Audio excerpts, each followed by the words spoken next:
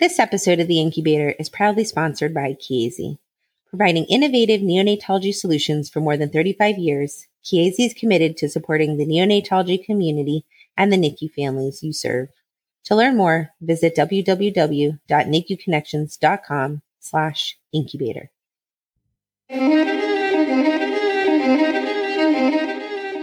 This is The Incubator, a weekly discussion about new advances in neonatology and the fascinating individuals who make this progress possible.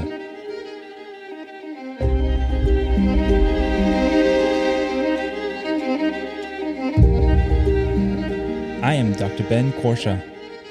And I'm Dr. Daphne Yasova-Barbeau. We are neonatal intensive care physicians.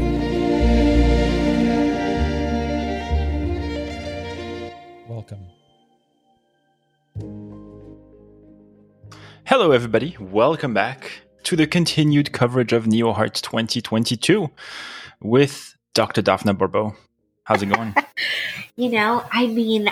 These interviews have been even better than I even hoped for. So I'm thrilled. Yeah, we're just hoping we're giving you FOMO, right? That's right.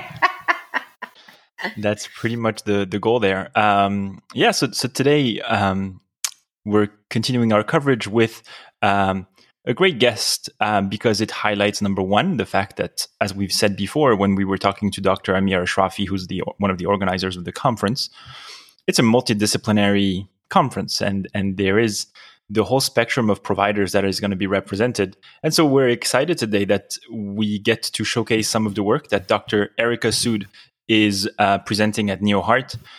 If you don't know who Erica is, she's a pediatric psychologist at Nemours Children's Health and an associate professor of pediatrics at Sidney Kimmel Medical College of Thomas Jefferson University.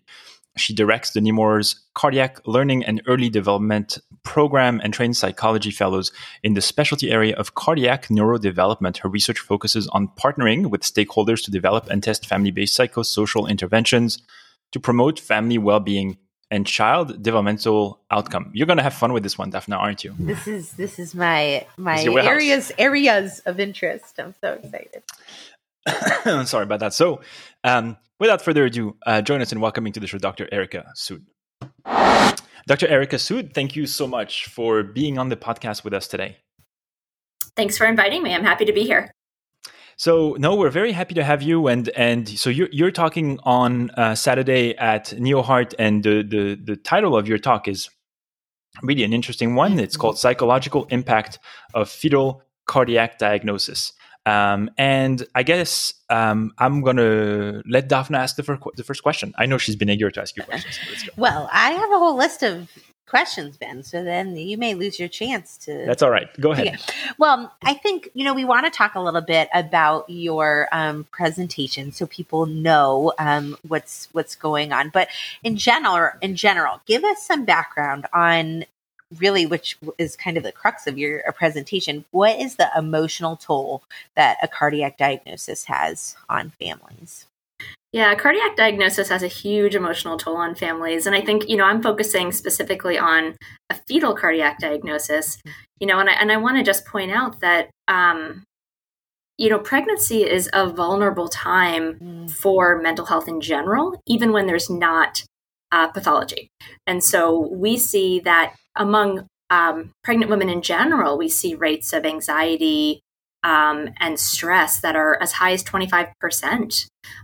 We see rates of depression that are as high as 10% of the population. And then, when family receives a prenatal or a fetal cardiac diagnosis, the rates of mental health challenges double or even triple. And so we hear from parents that, that they felt very distressed. They felt heartbroken. They felt isolated, feeling like, friends and family haven't gone through something similar. They don't know what that experience is like. Even if they mean well, they don't always know how to support the expectant parents. We hear from parents that they felt hopeless and really unprepared. And so, I think that those are the more immediate feelings. But certainly, mental health challenges during pregnancy don't just go away at the time of the birth. They continue into that postpartum period. And there's a huge body of literature, within the general population, other high-risk groups, and some in cardiac as well, that shows that postpartum depression, anxiety, stress can really have an impact on child emotional outcomes and developmental outcomes and behavioral outcomes. And so if we can intervene, as early as possible to help to support expectant parents, then I think we can really make a difference, not only for the child and the family, but also for the parent themselves.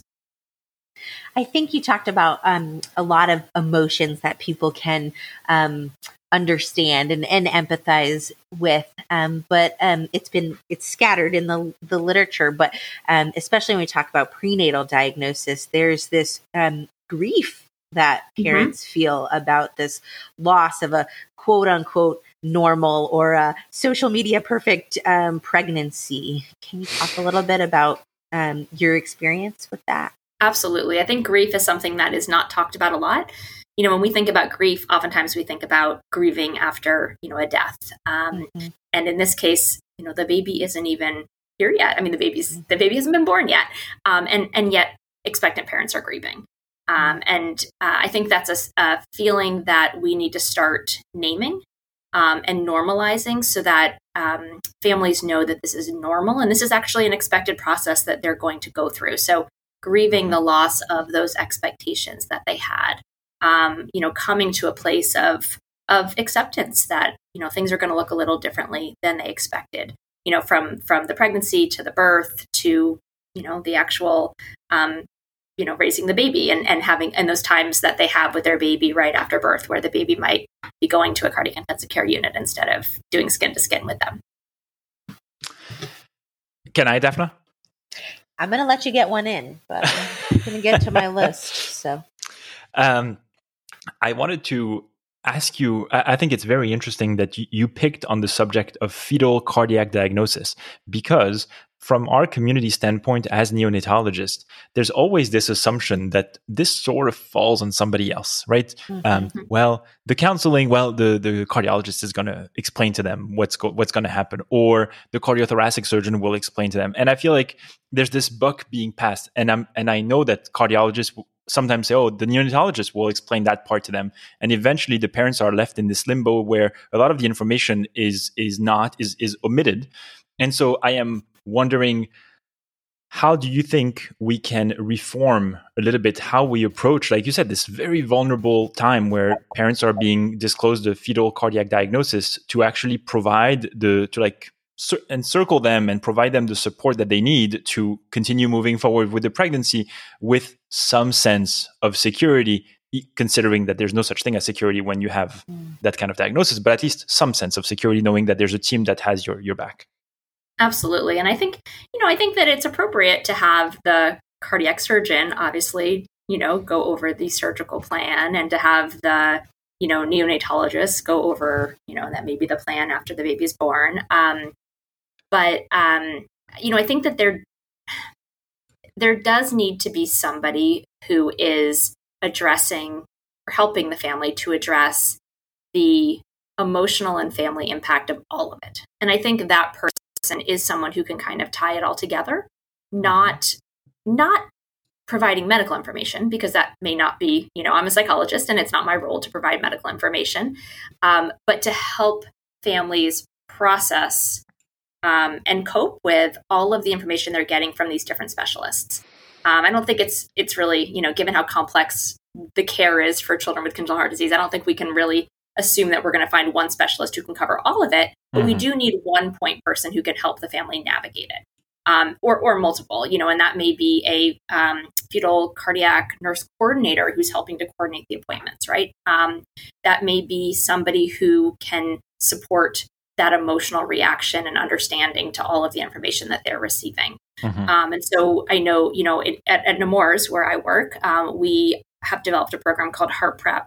And we are currently piloting it at Nemours. I know there are other programs similarly being piloted at other centers. And our program focuses on helping expectant parents, to emotionally prepare and cope with a fetal cardiac diagnosis. And so as part of this program, we're meeting through an app. We're meeting through telehealth appointments. It does not require additional travel or appointments that they have to make outside of the home. Sometimes we often do it in the evening where both partners can participate. The other kids are already in bed, and we're really helping the family to process, what information have you received? Let's normalize some of the emotional reactions that come along with this information. Let's find out how you're doing. Let's talk about how each parent is coping perhaps differently, and how is that helpful and how is that not helpful. Let's talk about how your larger support network is supportive to you and also sometimes saying things that are actually hurtful or harmful. And so, I think it's that role that can really help to the families to kind of put it all together and process their reactions to all of the information that they are receiving from the different specialists. And I think, the other thing to keep in mind is that I think specialists tend to be very focused on specific diagnoses. So to a fetal cardiologist, counseling for HLHS is going to be very different than counseling for TGA or for fertility of Fallot. But for a psychologist, it's really not that different. The emotions are the same. A lot of the stresses are the same. The challenges in the relationships, the challenges with, communication, that uncertainty. I mean, that's the same across these diagnoses. And so that person can really help to support a lot of different families who are facing a lot of different cardiac diagnoses. Mm-hmm. And this is an area of personal and professional interest for me. And I know that there are people, listeners maybe, who say, I'm just not into the touchy-feely thing. And what I've always been struck by is how much our mental health professionals or the coordination professionals actually really help with the care, the overall care of the patient, because they are the ones, you all are the ones who are identifying knowledge gaps for the parents, resource gaps for the parents that really impact the ability to be discharged, the ability to care for the child, and those are critical to outcomes. Absolutely. And actually, many studies that have done in cardiac show that parent mental health is actually a stronger predictor than many of the medical and surgical variables, within this high-risk group of child outcomes. And that, we don't know as much about parent mental health as it relates to child health outcomes, but we know a lot about how parent mental health relates to child developmental outcomes, child emotional outcomes, behavioral outcomes, just general psychosocial functioning, quality of life. But we certainly need more research on how that also relates to the health outcomes. Yeah, you talk about in your discussion specifically that the impact that ongoing parental stress and really trauma from this entire experience has an impact on the parenting style, attachment style, and neurodevelopmental outcomes, which is really, as you know, a hot topic for all of us who are caring for medically complex children. Can you speak to that a little bit more? Yeah. I mean, there is there's a large body of literature in the general population and other high-risk groups that there is a strong relationship between parent mental health, parenting style, bonding, and then a variety of child outcomes. And that might include, in the case of pregnancy, that includes preterm birth, that includes low birth weight, that includes child emotional, behavioral, neurodevelopmental outcomes.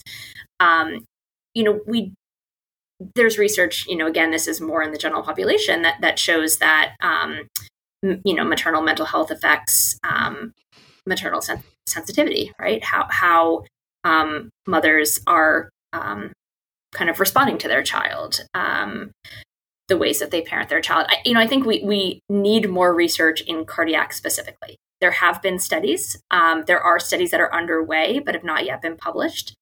But I think a lot of the studies in cardiac have been cross-sectional. And so what we know from that is that there is an association at one point in time between parent mental health. It's often mothers. We don't know as much as we need to about paternal mental health, but certainly between maternal mental health and child outcomes.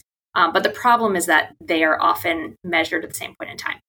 And so you really can't conclude that this is mental health affecting the child necessarily. It might be that if you have a child who, is struggling more with quality of life, struggling more with neurodevelopment, that it's a constant reminder of all of the things that your child has gone through, which makes it harder to, to cope.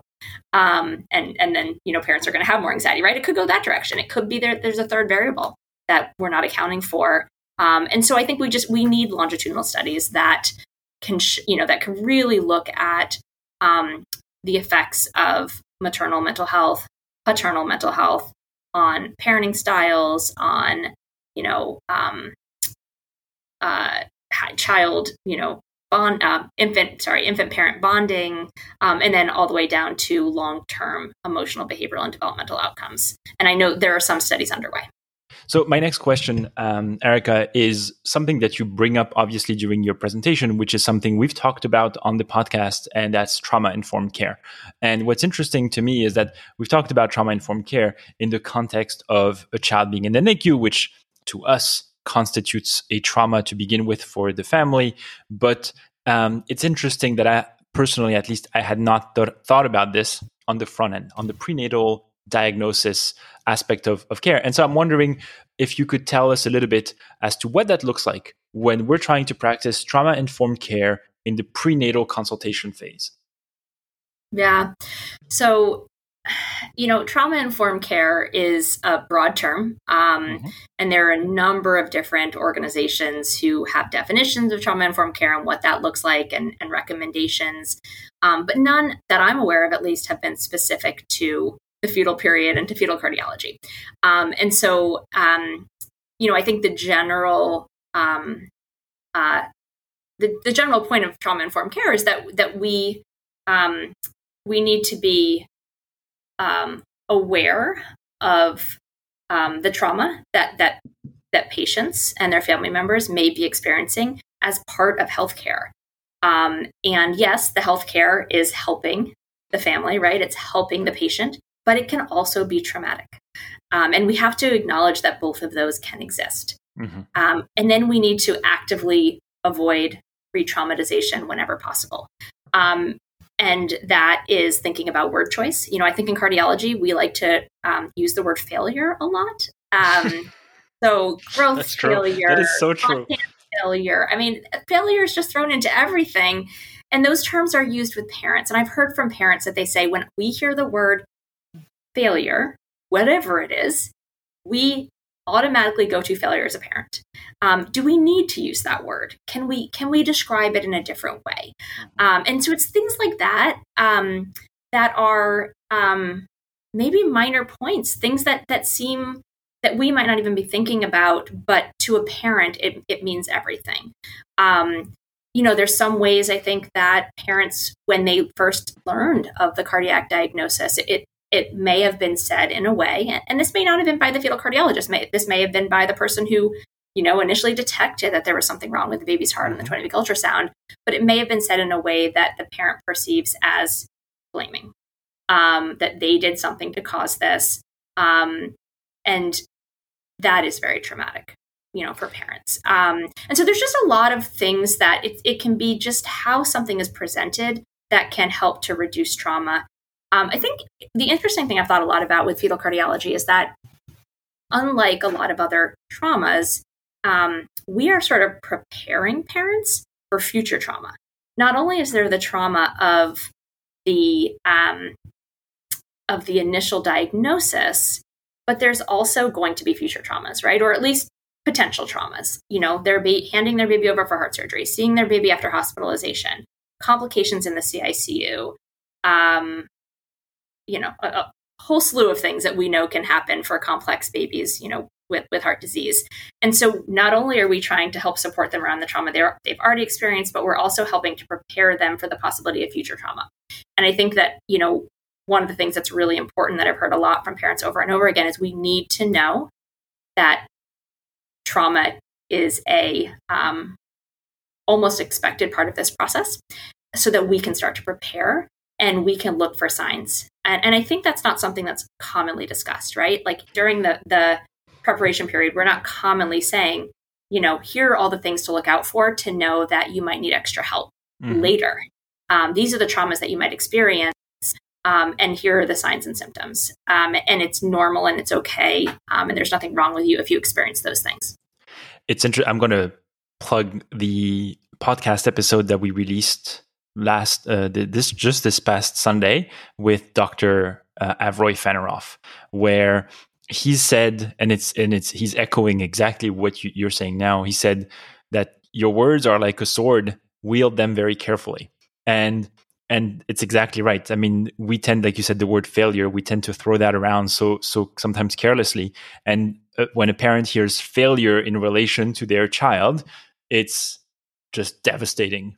And it's it's kind of silly in a way, because it's like, no, it doesn't mean all the things that you perceive them to mean, but yet that feeling overwhelms you. So it's kind of cool when back-to-back guests sort of echo each other. It's kind of nice. I like that. Yeah. Well, and in addition, I think you've brought up such an important point. So often in medicine, we've learned we were taught to support families by telling them that, like, we've got it under control, right? And I'm not going to generalize, but we don't all have the best training in socio-emotional learning, right.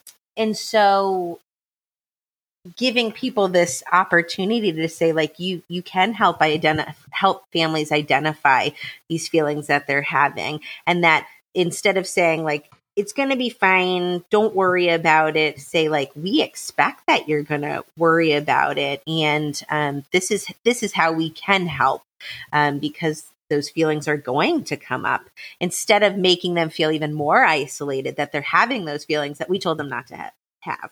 That right. makes any sense. Absolutely. I mean, I've heard from parents over and over again, that they felt blindsided by those feelings. And when they did come up, they didn't know what they were.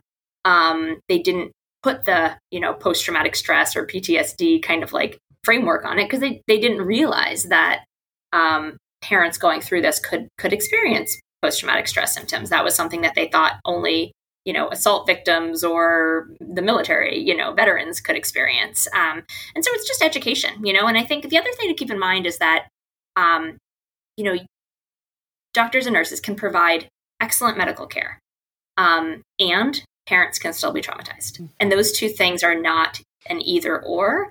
And so just by saying, we've got this, we know how to treat your baby, that doesn't mean that the trauma is not going to be there. It also doesn't mean that, they're not going to experience anxiety and worry and feelings of isolation because other people in their support network aren't going through something like this and can't really relate. And so I think no matter, how well the care goes, we still have to prepare families for these emotional impacts. And actually, one thing to keep in mind is that objective disease severity does not predict mental health outcomes. There's in most cases no relationship. Yeah.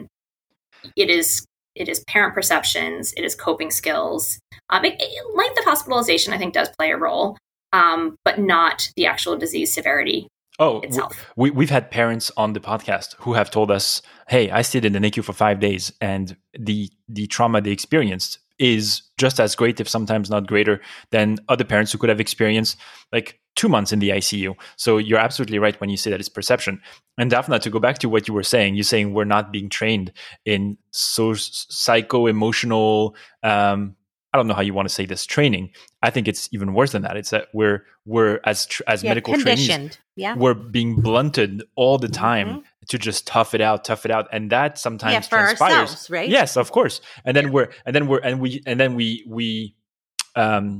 we transpose this onto our patients, be like, all right, like, okay, I'm going to tell you, and then you're going to, it's going to be fine, like just toughen up, right? Because that's how we came through the ranks.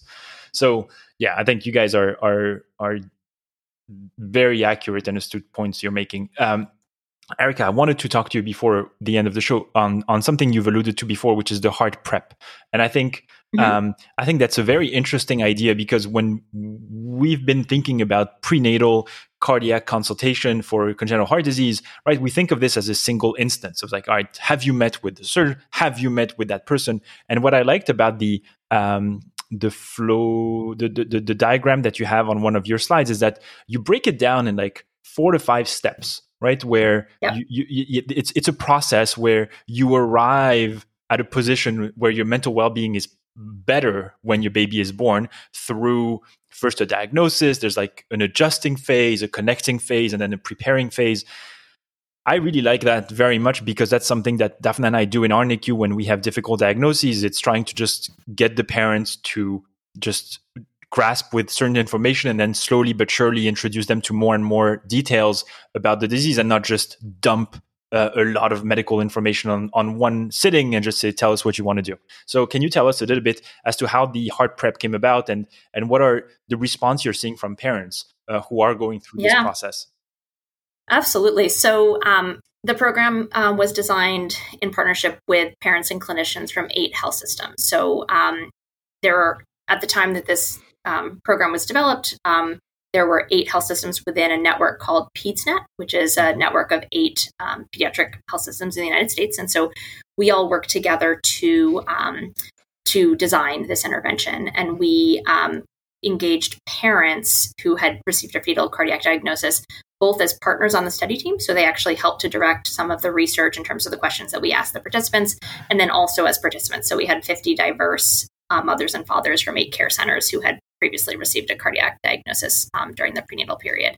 And so they worked with us to identify, number one, what should the goals of the intervention be? What are we actually trying to target during pregnancy to affect long-term outcomes? Because it's not clear, right? Like what is it exactly that we need to do during the pregnancy before they've even had the surgery, before the baby's even born, to affect outcomes after all of those things? And what parents really kind of told us is that we need to help them to reduce distress. And that includes anxiety and depression and anger and kind of all those emotions that come with that diagnosis.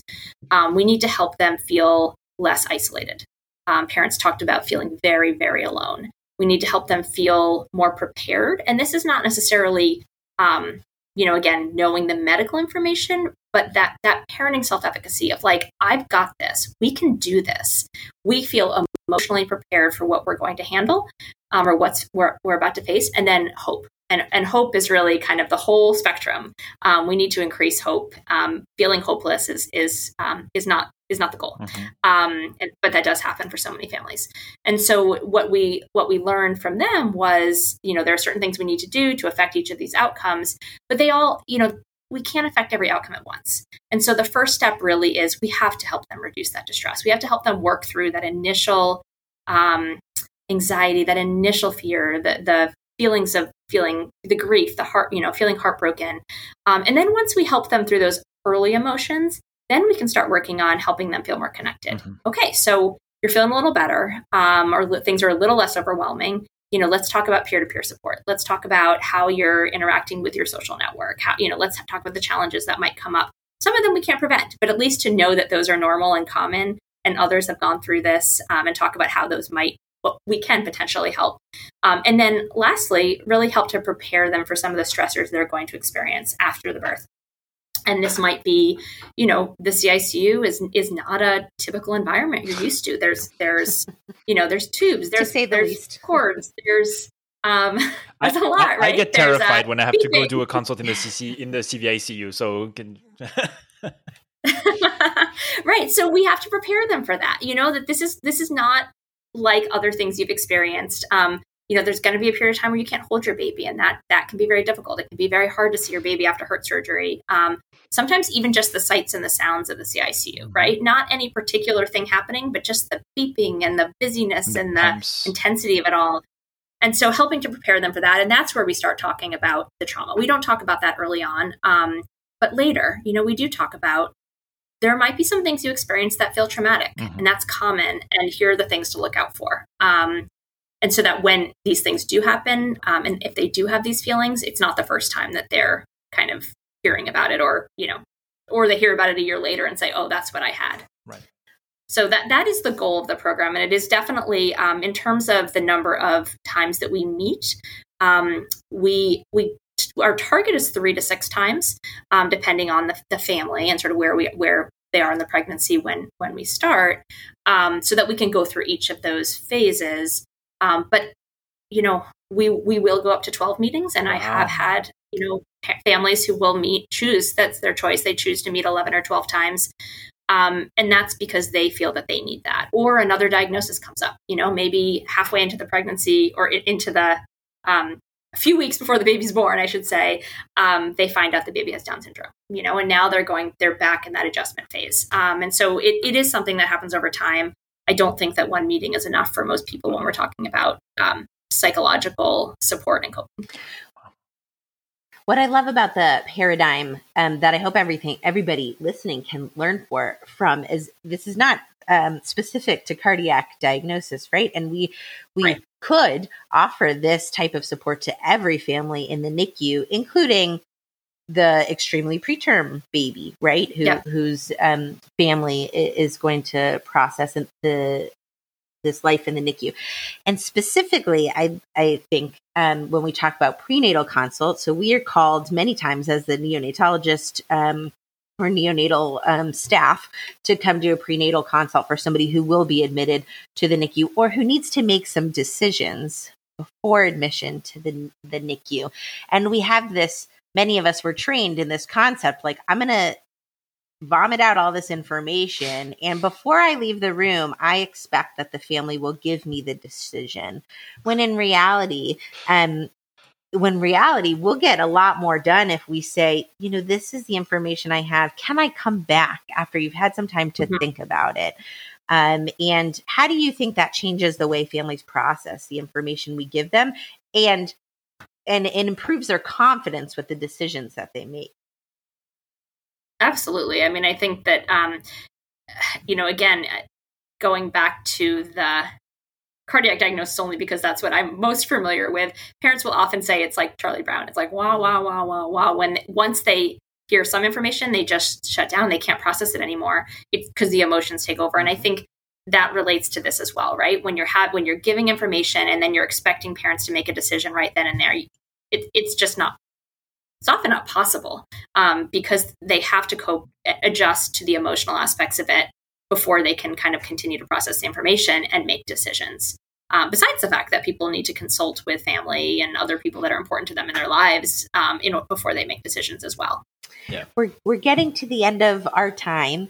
I know some people will say, well, I heard Dr. Sood say that some families get 12 sessions and we just don't have the time to do that. So for our centers who maybe don't have as much support as your center does, or for someone who's trying to advocate for more support in their units, at their hospital level, at their corporation level, what do you say to those people that say, that how do you implore to them that this is an integral part of our care? Absolutely. And I think, again, our target was 3 to 6, at least 3. And the families that choose to go over, that might not be something that we offer down the road if we feel like that additional time isn't really adding additional benefit. But I think we're just still in the phase of exploring, right? Of what do families want, what's working, what's not working. But I think what I really did want to emphasize is that we have families fill out a questionnaire, like a survey, an acceptability survey after 3 sessions. It's always after 3 sessions, 3 meetings. And we have a scale from 0 to 4, where 0 is not at all, 4 is very much, it's the highest you can go. And we have 16 items that are all about how helpful did you find it? How much did you like that you can use your phone to participate? Because again, this is all through video appointments. It does not, they don't come in person. How would you recommend this to other families? And our median score of all the families that have participated, which is 25 so far, is 4 on a scale from 0 to 4. And our mean is, I think, 3.8 something, right? I mean, it's very close to 4, which is the highest you can get. And that's after 3 meetings. And we have, even the families that went to 12, we still had them complete that after 3, because we really wanted to know, like, if we're saying 3 is the minimum, like, are we actually making a difference with 3? And it seems that we are. I mean, they're perceiving that it's reducing distress. They're perceiving that it's reducing social isolation, increasing parenting self-efficacy, and increasing hope, which are our outcomes. And so I guess what I would say is that, sure, if you have more resources and a family seems like they need more, certainly we can offer that. But it does seem that after 3 meetings, we are making a difference, and families are really appreciating it. And sorry, one more point. I know we're almost out of time. We have approached 35 expectant moms after fetal cardiac diagnosis, and 30 of the 35 have participated, and I think 27 of those have completed. So the rate of participation is very, very high, and the rate of completion is very high. This is something that families really want and I think need. Yeah. I think we're going to end on that, but I just love the idea of you leveraging some of the things we've learned from the pandemic about telehealth and all that stuff to be able to be present for your patients, right? I mean, what we hear from physicians and providers, like, well, telemedicine is okay, but like I cannot really lay hands on the patient, cannot do proper physical exam. But then there's all these instances where telehealth is actually great. And yeah, you could do 12 sessions without having to worry about transportation issues. And all you need is a device and an internet connection, which thankfully in the US, a lot of people have already. So that's awesome. I really like that. Very, very low friction type of solutions. I really like that. Yeah. Well, Dr. Sood, thank you so much for making the time. We hope that we've given the audience a peek as to some of the great things you're going to mention at your conference.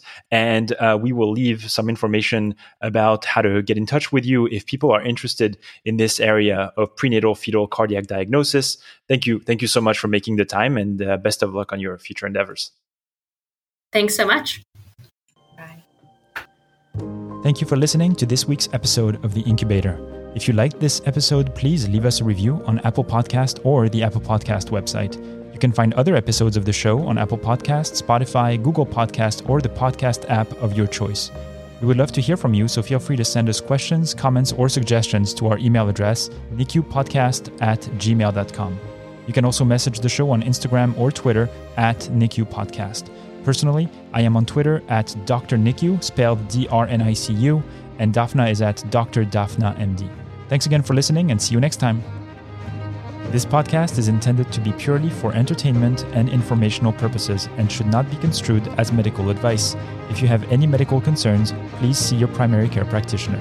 Thank you.